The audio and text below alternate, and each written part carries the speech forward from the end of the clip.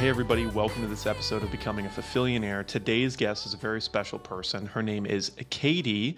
Her YouTube name is Katie Type A, and she has a wonderful YouTube channel where she does extremely deep dives on health gadgets, gizmos, techniques, and anything in the wellness area. And we're going to get into all that today, talk about where she's going in the future with that, talk about how she got to where she is now with all of it.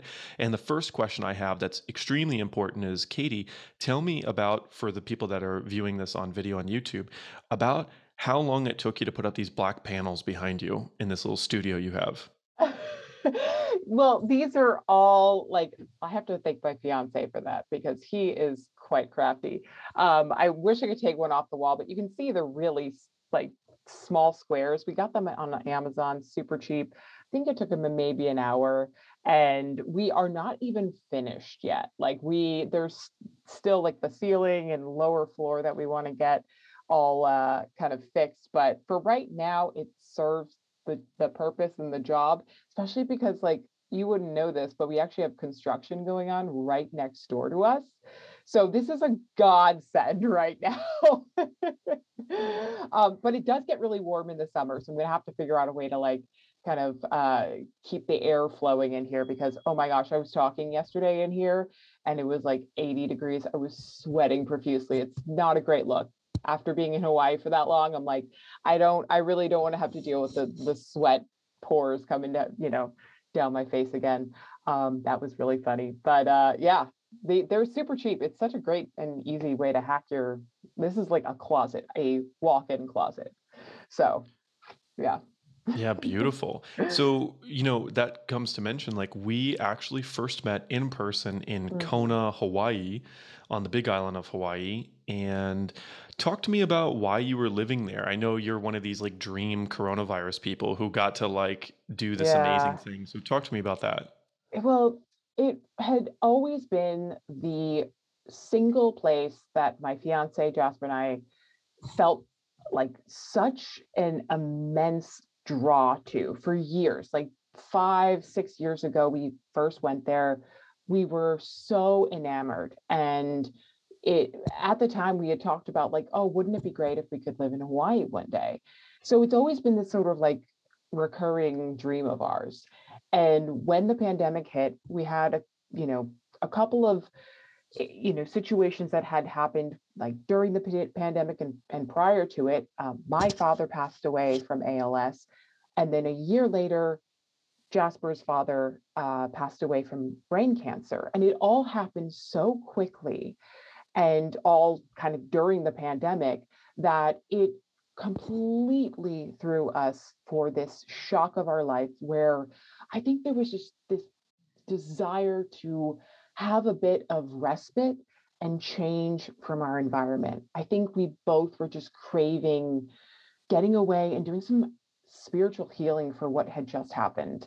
Because coming back to the same apartment in the same environment and going through another year of pandemic woes just didn't feel like it wasn't sitting with us. And by taking this leap and going to Kona, like it was one of the best years of spiritual healing that I can ever remember for both of us. We were able to kind of break free of some of this isolation and also meet people that we, had now call friends and learn a new way of living. And it was also, I mean, it was just we were ready for a change. We were ready to explore something new. And my God, to see both of our parents die at such a young age, both in their 50s, it really made us call to question like, what the hell are we waiting for?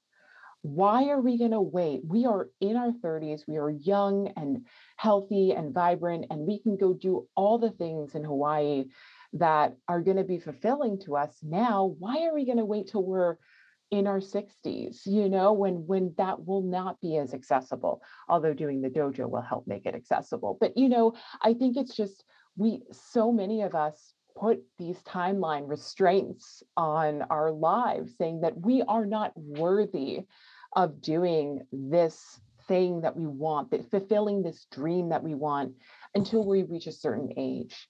And we sort of flipped the script on that and said, F it, we're going.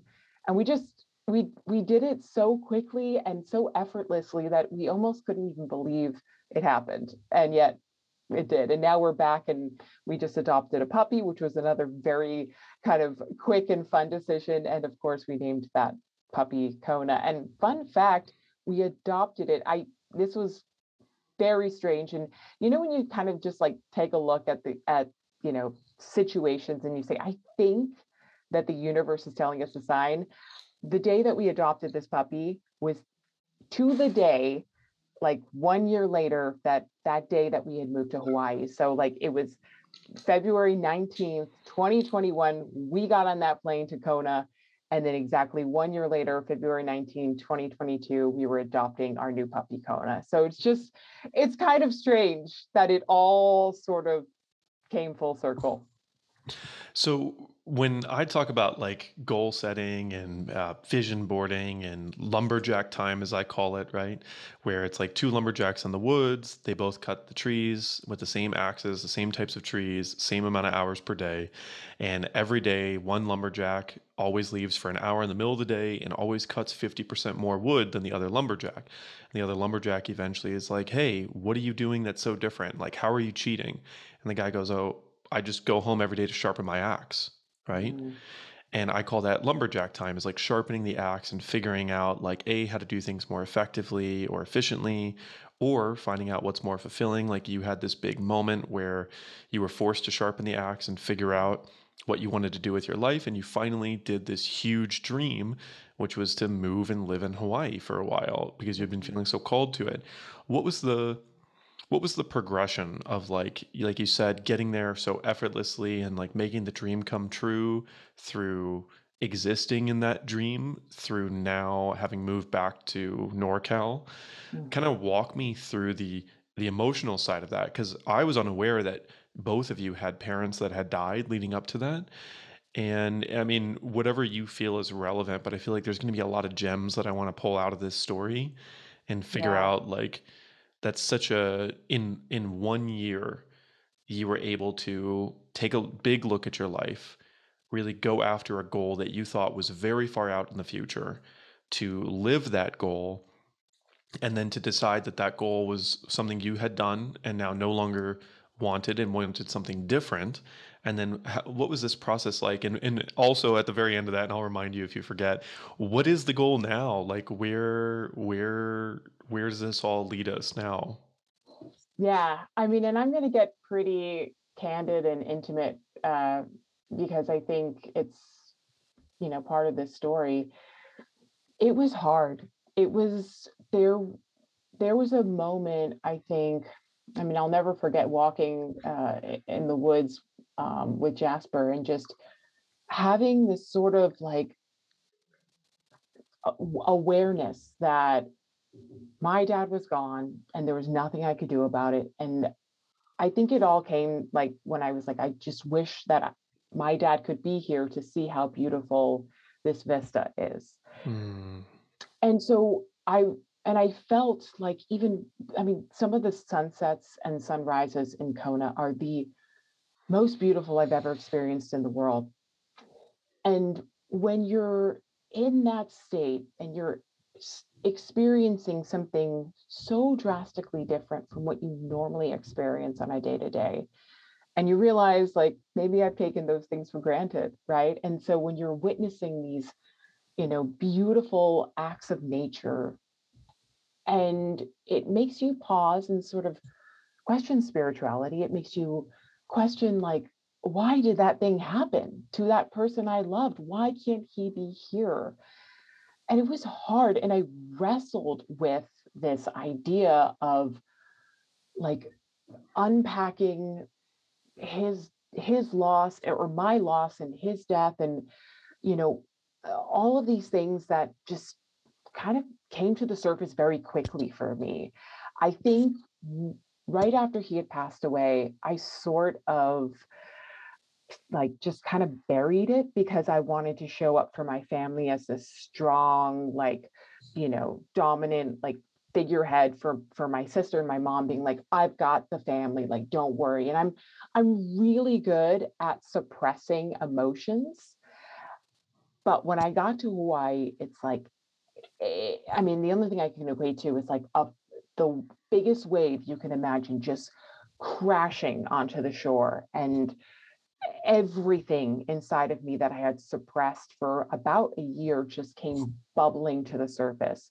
It hit me like a ton of bricks, and I wasn't emotionally ready for it. And there was a lot of kind of, deep inner work I had to do. It was right around this time that I discovered Joe Dispenza, and I started to figure out, like, rather than taking this anguish and sadness and, just sulking in this, why don't you kind of put it towards something good? And so as I started to do much more deeper meditation work, and, started to really un unpack some of these feelings I was having, I looked at kind of the state of Hawaii, and I looked at some of the people that I was coming in contact to. And my first instinct was, how can I help them? And I think this was something that was ingrained in me by my family. So it felt like a way to honor my dad. And so I linked up with a business owner who runs a gym, and I literally put a website together for her. I taught her how to kind of get her like finances in order, all for free. Like, I was not ever looking for anything to come out of this. It just felt natural for me to go above and beyond and help other people that were really trying to, make something or make a living for themselves, because they were being so fulfilled by that. So I guess the long story of this is, I went in kind of thinking that this was going to be like a spiritual journey, never imagined that it was going to hit me so hard. But at the end of it, I sort of like, reached this new perspective where it was like, eh, the more that you can give to other people in the world, the more it actually heals you of this sadness, the more it makes you feel that you are honoring your dad and the way he raised you by giving back to other people. And so, we did eventually decide to move back to Northern California because it's where we're rooted, it's where our family was. We love the climate, and quite frankly, things are just a little bit easier on the mainland versus Hawaii. I think we've talked about this. There's there's a lot of places to travel in Hawaii, but it's also not always accessible. So there were a couple of different factors that led us back here. But I also felt like my journey had kind of come full circle, and I felt like I had gotten everything out of Hawaii that I had looked to get from it. And it felt like the right time to move back. Wow, beautiful. And I know you can't speak entirely for him, but your fiance Jasper, Mhm. what was the parallel with him, and Mhm. how did you, man, I have a lot of questions about I this, but know. what was it like? Uh, this is like a, how about, let me rephrase this whole question and start somewhere else, and maybe we'll get back to that point. But Yeah. you said that it was really important for you to be strong for your family, right? Specifically for your mother and your sister. Yeah. Tell me, when did that start, that side of your personality, and how did that originally form? Oh my gosh. This this goes back so many years. I I'd always been loud and outspoken, like age 3. I It's funny, I mean, like, I never talk about this, but I think it's part of the story. I, I had ear surgery at, like, 2, 3 years old. I got tubes in my ears because I would get all these ear infections. But as a result, like, I I would end up talking really loudly.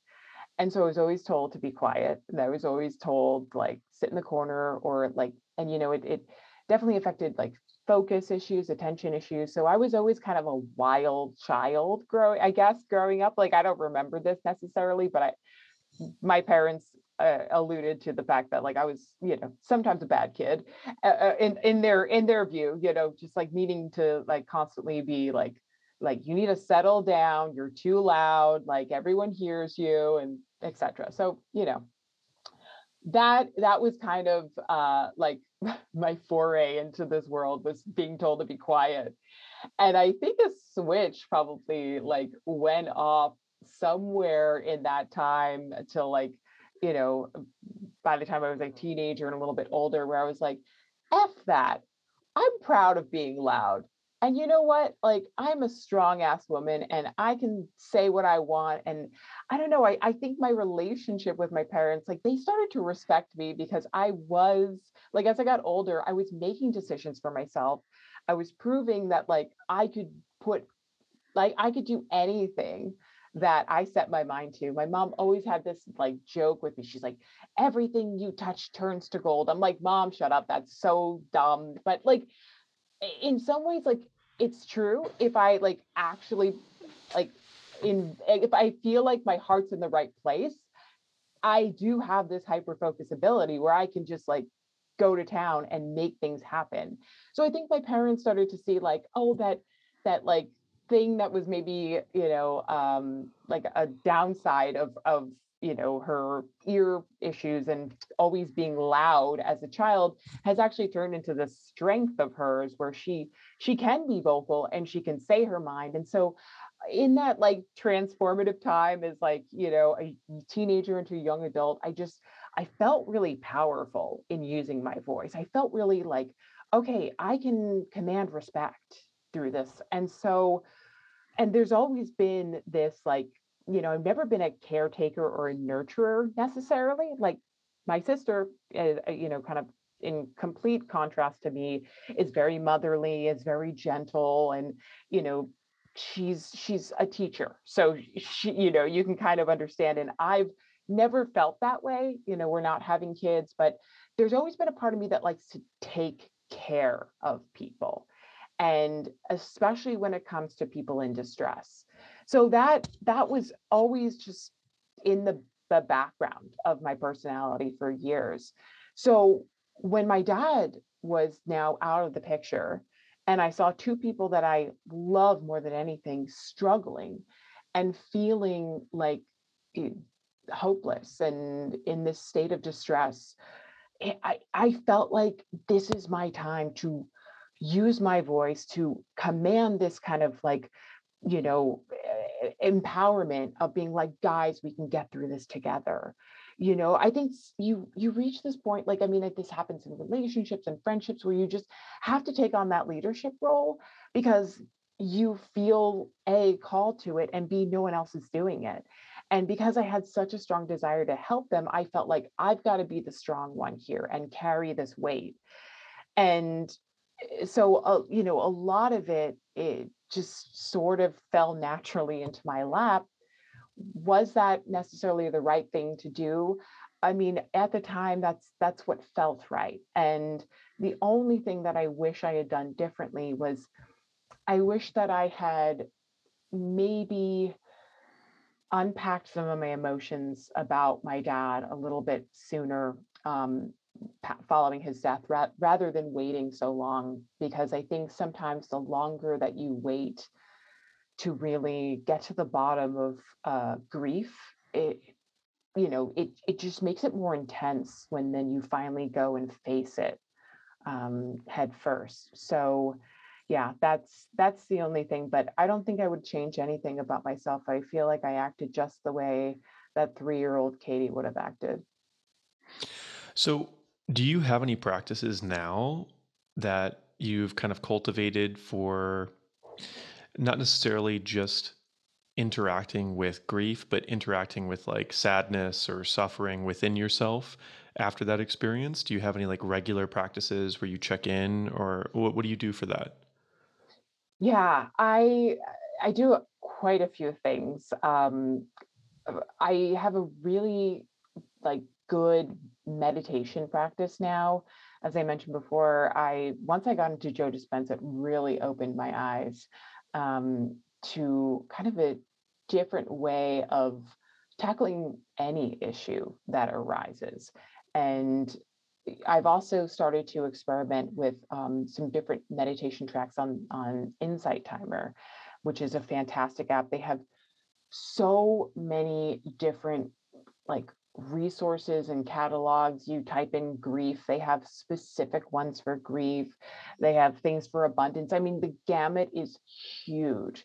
So sometimes if I'm feeling down about something, I'll listen to a grief track.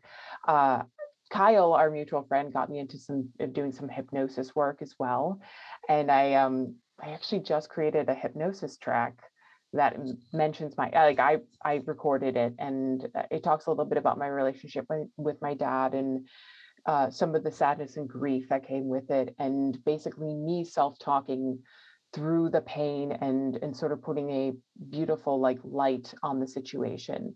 And in my hypnosis track, I say, like, you're not God. Like, you don't control fate. Like, all you can do is control your emotions and reactions to situations. And so I listen to that twice a day, and it reinforces this idea that, like, every time I come across a situation which feels out of my control, like, it probably is, and that's okay. Like, let it go. All you can do is control your reaction.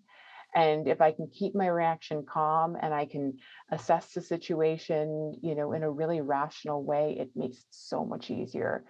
Because I feel like so many of us go through life just being overreactive to things. And I know, even if something were to happen, that's completely like life upside down turning, uh, for me, it's like you need to take some time to separate yourself from the incident, and rather than just going headfirst into emotion, which is what I think the default is. For me, I have to like take time, and I do either like one of two things. If I'm overstimulated at that moment, I take time to rest. I take time to like do a meditation, do some grounding, do some breath work, maybe sauna. But if I'm feeling like my body is telling me I need to go for a run, I go for a run, because that is also a meditative practice for me. There's nothing like, I solve more issues in a 30-minute run than I can banging my head against the wall for 8 hours. It's just like this level of clarity goes off in my head. And I've always been that way. I've always used going for a run as a way to get out of my own head and be able to kind of rationalize or unpack things that are happening, and sort of figure out, okay, like, why are you overreacting to this? How can we think about this differently? And in that, there's just something that happens in that meditative breathing of that run, that I end up reaching some level of like better understanding by the end. So those are the things that I have in my toolkit, and I use different ones for different situations. When you run for like exercise versus when you run to process emotion, Mm, is there anything different that's happening there? yes. So this might be dangerous, but I don't know how to fix this, but it happens, and I can't help it. I go into a trance, and by that I mean I start running so fast, and all of a sudden, like, the vision, like my frontal vision is so dialed in that I don't see the periphery around me. It happens every time. Like, if somebody's in my way, like, they get out of my way. I don't run around them. Like, that's how I'm like bolting. I listen to like a really intense music, and for some reason it just gets me into a trance state. It's like I'm running, like, I don't even know how long I've been running. I don't like time anything. I just keep going until like I've reached this place where I'm like, okay, we need to stop now. It's insane. And when I go running for fun, it's like, okay, how many minutes have I done? And it's like, oh, this hill's a struggle. But when I'm in that state, I'm like energized and focused, and so like I'm like, I feel like an Olympic athlete. Like, that's how intense of a game, of like a energy that I'm bringing to that run. It's it's like night and day.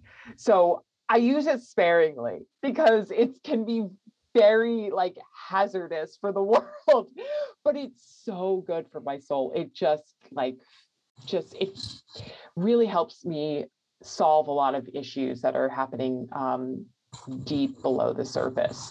So, and it's a joke because if Jasper and I ever like have a situation comes up, he's like, "Do you need to go for a run now?" And I'm like, I already have my joggers on. I'm going. And it's like, it's like your eyes dilate. Like you would think I was on drugs. Like I literally am a crazy person. And then I come back and I'm like, everything's fine. Like it's weird like Yeah, I yeah. just don't get it. I don't get, but like it's got to be something with the brain chemicals, the BDNF, the neurotransmitters, all that stuff. But it's cool to have that in your tool. You're like, oh, just gonna whip this out, like my get out of jail free card. It works it's never not worked. Yeah. So what's like you said you listen to really intense music. Can you Oh name God. me like what's a go-to song for that type of experience? Oh my God. Have you heard of NF, the I rapper? have, yeah. His entire like album. Okay. Can Like get really NF. intense. Oh yeah, NF, and then like, oh gosh, I mean, I have. Okay, so my playlist is called Bad Bitch. And yeah, I know. Yes. And so I put that Oh, on, and can that it's, be the title of this episode? yes, absolutely. That, Bad and Bitch so featuring that, Katie Type A. I mean, yeah, it's probably not really in line with my brand, but I think sometimes when I go to that playlist, like I know what I'm about to do. Like I'm about to be a bad bitch, and I like, you better get out of the way because I'm like running this town quite literally. But yeah, I've also, okay, so there's another cool service if anybody's interested. It's called Fit Radio. And it's like the best thing for people with like a like song ADD, which I have, where it's like DJ customized playlists that you can set based on your BPM. And it's like clippets of songs that all like weave in together. So you hear the best part of your song, and then it goes to another best part of the song. I freaking love that too. So like but that's usually for my fun runs. That my bad bitch, I pretty much reserve for like we're going to town because I know exactly what to expect, and then I don't have to think about the music. Right? It's just like you just go.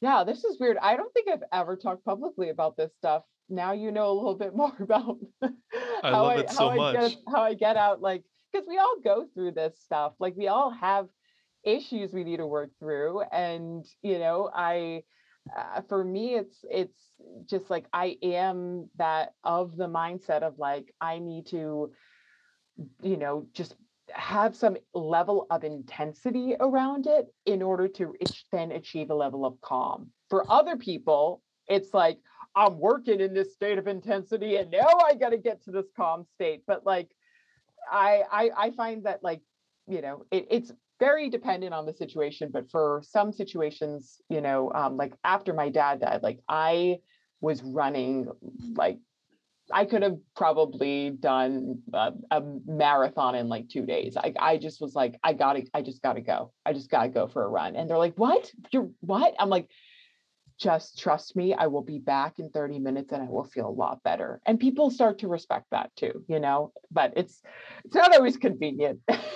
I love that there's this harmony between the super blissed out peaceful, you're like, oh, I do these Dr. Joe Dispenza meditations and like dojo stuff, and your bad bitch playlist. Yeah. Like I think having that whole tool set or repertoire is really valuable, that you've kind of cultivated that through your life. So let me like steer. Wow, I have so many potential questions, but let me get this part going because I have never heard this story. But you said that when you moved to Hawaii, you helped this gym owner, I believe it was, right? Kind of get their books together, their business together, and really contributed in a lot of ways to them. I have kind of two questions. Where did you build the skill sets that allowed you to help that person? And how was that built? And number two, I assume this might go into it, is why did you start a YouTube channel, and How did you like there's so much like will and intention that goes into that, and to do it at the intensity that you do it is exceptional. So I'm curious, like what's this progression of like skills and work and career in your life that you've been on? Yeah, well, I didn't start in like the YouTube space. Like this is still relatively new, and I'm not being humble when I say like I know nothing. Like I'm still learning. I mean, I'm like 3 years in and I'm like, "Oh my God, these algorithms, they keep changing things up and there's YouTube Shorts now." And I'm like, so I'm now trying to adapt this like open mindset of like I'm skilled to be able to learn things as I go. And so I've always had that kind of mentality. Again, goes back to my mom reinforcing this idea that everything I touch turns to gold. Damn you, mom, because now you put that in, you planted those seeds, and so now I try to do that. But all joking aside, like I I started in media, believe it or not. Like I was like my goal in life was to be Katie Couric on NBC News. I was like, I'm going to be the next Katie. Katie Moore is going to be that. And so all throughout high school and college, I worked in public radio. I interned at NBC. I was like career focused on getting to be a journalist because I was a voracious reader and writer. I always loved like getting to like the bottom of a story. Like I was obsessed with Harriet the Spy as a kid. So if that lets you into any secrets on like how much I loved to like really unfold what was happening and get to the truth and the bottom of things. Like that has always been my MO. So I had gone into the corporate journalist world, and after spending some time there in my early 20s, I was like, I fucking hate this. Like it was not what it was cracked up to be. I had this illusion that I was going to be able to like pick the stories I wanted to tell and like, do things that were meaningful. And all I realized was like it was a bunch of assignments on these horrible, like if it bleeds, it reads kind of stories, and or no, if it bleeds, it leads. That's literally what was told to us in these newsrooms. And I'm like, I don't want to report on another house fire. Like this is not what I like intended to do in my life. This doesn't bring me joy or fulfillment. So I left that industry, but I left it without any closure. So then dabbled in a bunch of different careers from event management to recruiting. Like I had a hard time getting my footing again because I was so hellbound on doing that thing. And then realized that like I had cultivated the skill set of knowing how to record videos and audio and knowing how to write a story, but I now was in these different dead end jobs that were not fulfilling me. So fast forward 10 years later, and So 10 years of after, doing all yeah, these other jobs, and learning that, all these little yeah, skills, meeting all these different people, and this is all up in the Bay Area? no, I was living in New York. So I grew up in New York and I was living in New York City and thinking that like that was going to be the place where I called home forever and made my career. It's where all the new stuff happens. And so I ended up on a whim, of course, because I love to make very like haphazard decisions. Uh, if as long as I'm the one who's doing it. So like 25, I was like, I'm moving to California, and my parents were like, "What? You have a job?" I was like, "Don't worry, I'm gonna leave this job. I don't have a job in California, but you know what? I'll get one." And I literally packed my bags, booked a one-way ticket to SFO, and lived out of Airbnbs for like 6 months. Ended up getting a job where I met my fiance, and Where was that? What was that job? it's the job he's still in. He works for this company called AppDirect. So it was right on Kearney Street in the heart of San Francisco. I was feeling pretty good about myself, like getting this like, job after just moving, then meeting this new love of my life. I was like, okay, this is great. But then after all of that, like kind of glamour happened and excitement, like, I got really good at the job and then I got bored. So I moved on to another one. Then I got really good at that job and then I got bored. And so I kept finding myself in these patterns of like, okay, once you master something, then you kind of want to try something new because you don't feel challenged anymore. So, make a long story short, enter like 2017, 18, uh, we really got involved in like watching a lot of amazing YouTube artists. And I think there's so many people, content creators like MKBHD, Peter McKinnon, Matt Diavella, that I saw them like grow in the space and make these almost beautiful cinematic kind of beautiful mini documentaries every week, and I was blown away. So I said, let's get a camera. And right around that same time, that I was just experimenting with camera, we also got into biohacking, or, health and wellness hacking. And we really subscribed to the whole bulletproof diet thing and started to change our entire lives around that, and started to optimize for, what our standard American diet and ways were.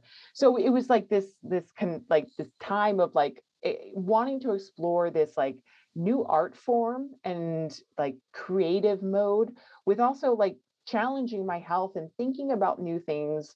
And at the core of this though was this like feeling of, I want to help people because I'm learning all this new stuff that I'm not seeing really out there. At the time that I was discovering biohacking, it was like pulling teeth to get this information from people. Now everyone's talking about it, but like it was really a couple of big players in the space. And even that was, there wasn't really that much going on. And then all the people that were talking about it were just promoting products. And like a lot of it felt like slimy marketing to me. And so I was like, oh my God, this is it. And like a light bulb went off where it's like, that journalistic like instinct of mine that I never had closure with, like coming back out of, taking her out, and I'm going to put that to good use again by applying it with this new health and kind of biohacking space so that I can provide truth to people and get them, the most relevant information as I test all of these different gadgets out on myself. So I every single video that I do, and of course, like there was a long time of just learning how to, shoot and edit video. But I mean, I had learned a lot. I learned Final Cut in college. So it was like, kind of just getting back on that bicycle again. Didn't take me that long.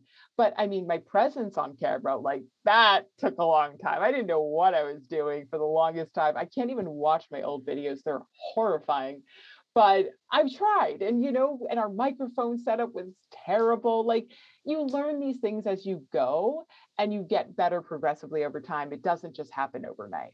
I didn't have a film studio. And so I think though at the core of everything was like, how can I produce the most entertaining health videos out there on these weird fringe biohacks that no one knows about? And B, how can I let people in on like the pros and the cons and like what they're going to actually be getting if they buy this thing? Because it's not just about the marketing and the glamour and all that stuff that comes with it. It's like, if you're using this device and it's, like, how is it actually supposed to be used? What is the retention like? Like, what are the effects? How can I quantify that for people? And so I got obsessed with just trying to get to the bottom of like, is this thing working or not? Could people find value in this or not? And could this help their life and their overarching goals? And a lot of that, of course, stems from having seen two of my family members suffer so much and just feeling like, God, if they had some of these resources before they got sick, could it have helped them? And therefore, could some of the resources I'm helping provide people, especially with like sleep and, stress? I mean, those are two things that like people struggle with so much and it impacts their health so much. So, how can I get more information into people that could potentially help them start to reevaluate their lives? It only takes changing one thing to send you down this rabbit hole of improving all of these other things in your life. We literally just put butter in our coffee, and 3 years later, like we are now, doing all the biohacking stuff in the world. And so I feel like if I can kind of get people set on the right path, then that's my fulfillment in life. Wow. Beautiful. So I would have to like punch myself if I didn't ask you this question. I've got two questions, and you can answer them very differently. If they're the same answer, that's okay too. The question number one is, what's like the number one biohack that has impacted your life? Mm. And then what's the number one that you think could impact people like in mass more? So like something that was specifically for you really great, and something that you'd recommend like just in general that would probably be really great for most people. Yeah. So I would say from like a kind of tech tool perspective, hands down, the Eight Sleep mattress pad has transformed my life. For anyone who doesn't know, it is a cooling mattress device. So there's, but it's basically a thermal regulation, temperature controlled, mattress pad you put on your bed so that you can set it to get colder when you're supposed to be in those periods of time when you're cold, your body starts to go into REM and deep sleep, and then you can be warm kind of as you're waking up, which is, it really sort of mimics this kind of like natural cycle of your body. And as a result of doing that, my sleep is just so much better. I get more REM, more deep sleep. I love sleeping with a lot of covers, but as a result of that, like I end up waking up in a pool of sweat, and that affects a lot of your cycles. Like if you get too hot when you're sleeping, that your REM is going to go way down. And so then you're Hmm. going to wake up feeling more tired.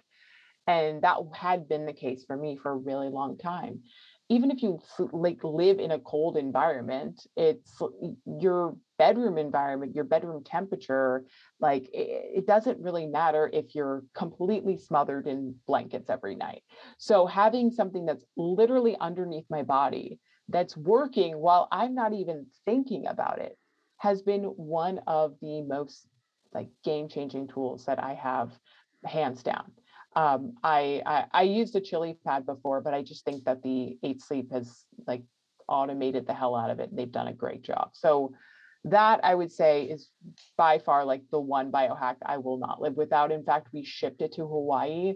Like I was like, I don't care how much this costs. Like we will have this in Hawaii. Like it's that big of a deal for us. And because we just value our sleep so much. As for like, So let yeah. me ask a quick question with that, and also clarify. So if there's someone watching this who is Mhm, like, okay, my sleep quality is either low, I wake up many times throughout the night, or if I ever catch myself sweating through the night, mhm. and or if I catch myself being way too cold through the night consistently or at any season in the year, this could be something really valuable for them. So, like, I'm someone who sleeps quite like I just get warm, period. Yeah. And I have a Buffy comforter. Are you familiar? No, I'm not. Oh my God. We have a weighted blanket though. So Okay. Yep. yeah. So yeah, if you're someone who likes like big fluffy comforters and being all like comfy, right? Then this Eight Sleep mattress, like now I want to get one. And I've been talked to about it a lot before. Like Kyle's told me about it a lot. But what you're describing here is like, okay, now I do need to buy one of these. Because I am someone who like I really have to temperature modulate the room a lot, which is Yeah. not cool. But secondary question with that, have you done any EMF research on the eight sleep and all that jazz? Do I have to worry about that? Yeah, it's super, super low EMF, according to our acoustometer. Yeah, we did some rigorous testing. It is like a Bluetooth enabled, or like it does use your Wi-Fi and connects to your Bluetooth to set the program. But once you set it, like you can still turn off your Bluetooth at night and your airplane mode. You just won't be able to make any configurations in the middle of the night. But what's great is it actually has this thing called autopilot mode. So after like 7 days of sleeping on it, starts to see your patterns patterns of like when you start to when your body temperature drops, when your body temperature rises. So the algorithm, it's freaking brilliant, adjusts your temperature based on that, kind of like what your natural cycle is. So and you can also just default and set it to as cold as you want. And like, trust me, I've done a couple of nights on like the coldest setting, and I wake up like frigid. So yeah, so just a warning there. But Now, is this something where it's like whatever you choose, Jasper has to deal with it, yeah. or No, he has his side of the bed.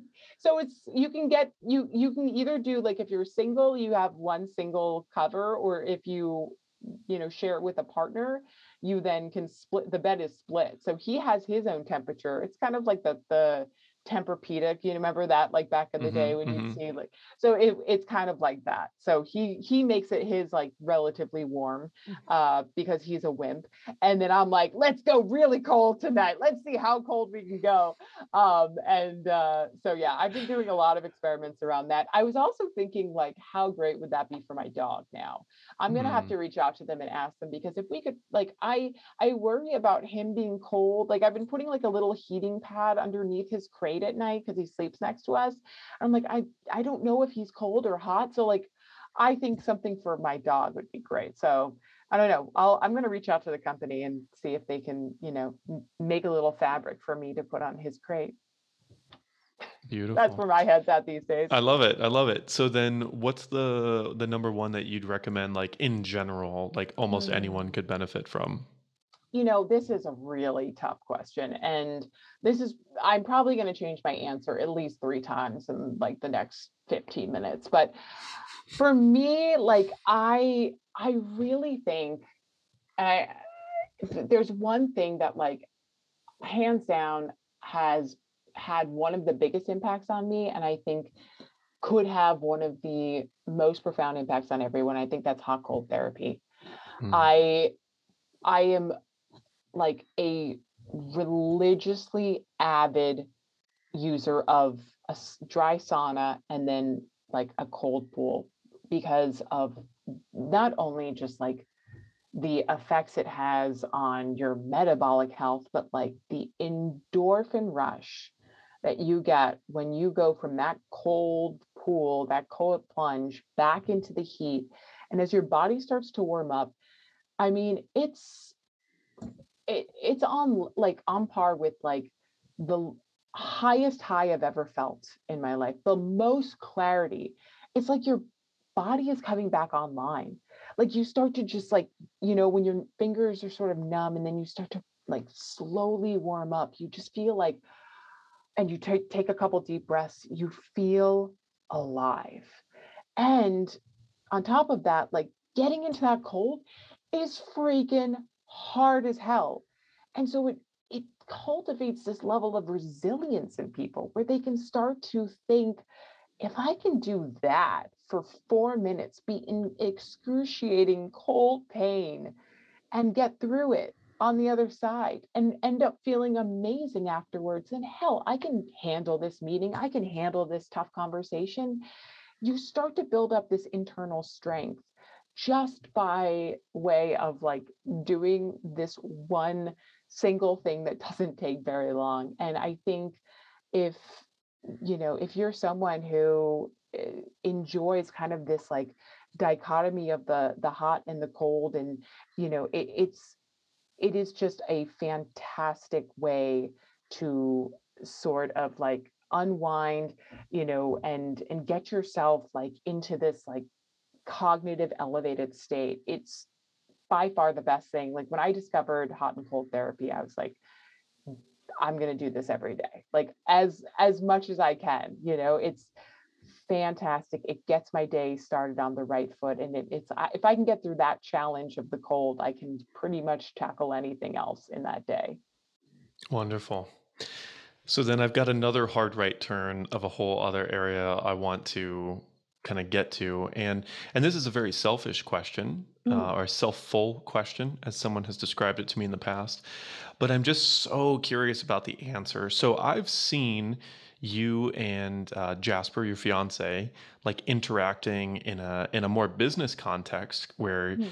he helps you a lot with the YouTube stuff when you need it, and he seems like excited even to help, which is really endearing because I know how challenging this whole thing can be of creating content. And on top of that, let me just also add, I love that you have discovered a way to really put together what Kai, one of my coaches, who's got an episode that dropped probably a couple weeks ago now when people see this, or a few weeks ago, the archaeology of your life and these big impactful moments where it was like you had these ear infections, which made you loud, which made you boisterous, which Mhm. made you like weird for a little bit. And then you eventually were like, oh, I'm going to be super loud. And now you're like, I'm going to be loud for everybody.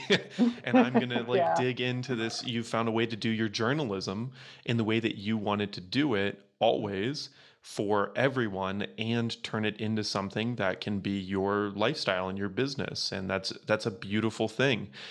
So on top of that, the selfful question here is, coming from a man's point of view, to see the way that Jasper helps you was really inspiring. And I know for a fact that men are very simple creatures, and we are only as good and as helpful as we are called to be by the quality of the woman and how she treats us. Mm. And so when I saw that, my initial question was, what does Katie do that's so amazing that inspires him to help like this and to be like, a man can only be as good as he's called to be. And similarly, a woman can only be as good as she's called to be in relationship. Of course, you can be completely interdependent and like be a wonderful person.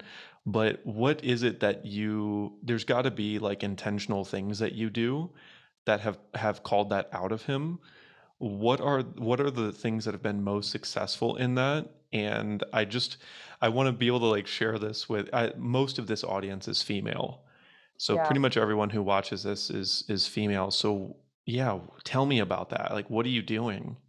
Um, I can't believe I'm starting to tear up, and I think it's just because I'm so madly in love with him, and just even thinking about this, it's weird for me to talk about because I know the answer, but it feels strange to reveal the answer. But of course, I will. Like, I struggled for years. Like, we've had a wonderful, rock solid relationship full of love and trust and just this, beautiful harmony between our personalities and always cheering each other on. And yet, like, always in kind of the background of since the start of our relationship, I was struggled with what I wanted to do. I always kept going through this like hamster wheel of trying things and then getting bored. And I think Jasper has been waiting for 7 years for me to find my calling in life. And so he recognizes that this channel and the reasons why I started this channel and what this channel does for me has been the one thing that I live for and I love and I care for and I never want to quit. And I think there's a part of him that's like, if I can encourage her to keep going, like I I'm fulfilled because I know she is too. And so there's just this intense love that comes out of his desire to help because he sees what it's done for me and he sees how much I've struggled with finding my purpose, with finding my voice, right? I think he was one of the biggest champions of me from the start, where he's like, you've got something. Why are you not putting this into, something creative and of bigger value and purpose? And I was scared for a while. I didn't know how. And so for him to see me kind of get off on the right foot. And now, yes, of course, like if I need him to help me shoot a piece of B-roll, he stops no problem. It's like it makes my job easier and more fulfilling. And I know that part of him is just so grateful that I have come to this happy place with myself. So it makes our whole relationship better. Wow. Wow. But I have a really special guy. I know he's like just, my mom used to say when they made you, they threw out the mold, and I feel like I don't know where that came from, and I think it's very appropriate for him, though. I've never met someone who is just so good at everything. And he inspires me to be a better creator too. He challenges me. Oh my God. He'll give me feedback on my videos. Like, I'll read him a script because I script everything. He's like, he doesn't even have to say a word. It's like the way he looks at me, like, and I'm like, you hate it. He's like, I would just, and I was like, nope, nope, that's it. I'm gonna go rewrite it, the whole thing. And it's so funny. It's like we just communicate with each, like, so he's my biggest advocate. And he always wants the best for me because, he believes in me. hmm So I've got to ask you one last question with that, which is, and I know you may not have an answer or may not want to answer this, but if you do have an answer, I'd love to hear it. What would you say women or anyone, but specifically women, what's the one either mindset or habit or practice that they could do to call and be worthy of someone like Jasper? I know. It's a big question. I'm literally dealing with this with my sister right now because she just had a terrible breakup. And it's like the third breakup in a very short amount of time where I'm like, Megan, you keep going after the same guy who is not giving you that level of respect. Like, we should talk about how you view yourself and how you show up in the world. And, I think a lot of it comes down to our own perspective on ourselves and how we view ourselves as worthy, how it's not just like attracting like the right partner because they have a business degree or they're financially stable. It's like there's a different like energetic element that you put out into the world that when you are radiating at this higher vibration and frequency of just being like, I'm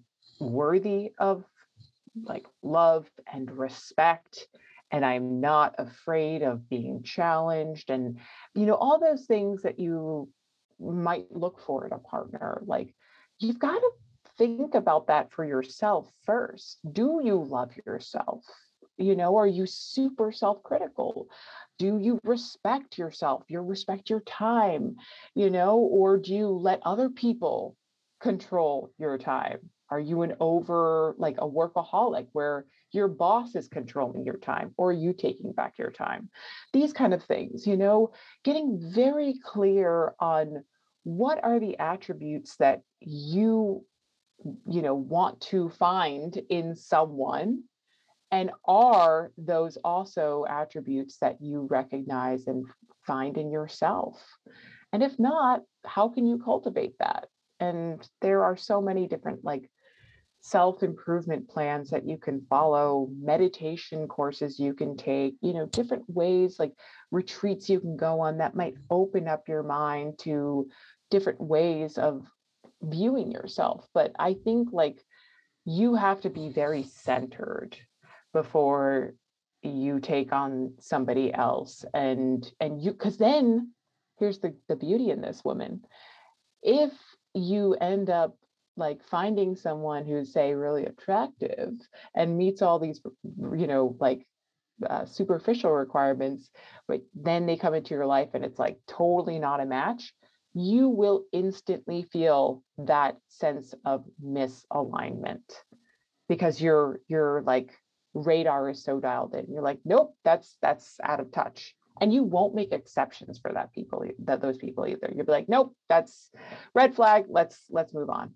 I think it's like, but if you're not in that higher state, you might just let things brush off your shoulders, and then you end up in heartbreak. And I've had that happen too, so we've all been there. It sucks, but you want to avoid that. And so the only way to do that, though, is to really get clear on who you are as a person. And then if you can find somebody that has some of those characteristics you're looking for as well. Is there like a book that you'd recommend for someone to start on, or something like really pivotal that they could do? So you said there's a bunch of practices to cultivate, but maybe there's Mhm. just a book where someone could start getting this type of education and kind of start that tunnel. Let's see. Gosh, I'm sure I have one, and I'm just totally running a blank right now, but I will look through my catalog after. It might not be specifically about relationships, but I'm sure I have something that might, let's see. Oh, gosh, isn't this terrible that I'll get back to you on that one. Sure, I sure. I yeah, I want to find the perfect book, so maybe I can throw that in the show notes. Absolutely. So then let me ask you, when people fall in love with you watching this and listening to this, what's the easiest way for them to, follow your work, connect with you, all of that? Absolutely. You can check out my YouTube channel, which is Katie Type A. And if you want to connect with me one-on-one, I do biohacking consultations, which were really fun. I'm actually helping someone create a biohacking lounge right now. I'm helping kind of consult them on that and work on some things around sleep. And so you can connect with me at katietypea.com. I also have a podcast with Rachel Varga. It's called Beauty and the Biohacker Podcast. So you can hear me once a week there too. And yeah, I'm hoping to create my own podcast soon. So stay tuned for that, and there'll be lots more to come. But yeah, my YouTube channel is really my bread and butter. Wonderful. And then is there any big message that's like sitting on your heart right now that you'd like to share? Yeah, I think honestly, like after everything I've kind of been through in the last few years, sort of taking this, you know, 360 view of it, I would say never sit on your dreams. Never say I'll do that when I'm this age. Like if you can find the means to do it right now, to fulfill that dream right now, like it's going to teach you something. It's going to expand your life. It's going to expand your mind. You're going to meet so many more people. Don't be afraid to take that risk. Even if it's hard, you can always come back. Like, especially if you're planning to move or you're thinking about it and you're questioning it, just take that leap of faith. Know that you're being called to something for a reason. And if it doesn't work out, you could always come back. But don't wait until it's too late. Beautiful. Thank you for that. Thank you Thank so you. much, Katie, for coming on Oh, the show. so good to see you, Skip. And yeah, I feel like it's weird. I got last night I was listening to the Dojo, one of your recordings, and I was doing it. I was like, man, I feel like I'm like hearing Skip every day. Like you are like it's just so nice to like talk to you in person because you're literally in my headphones every single day. So yeah, I mean it's borderline celebrity talking to you, my friend.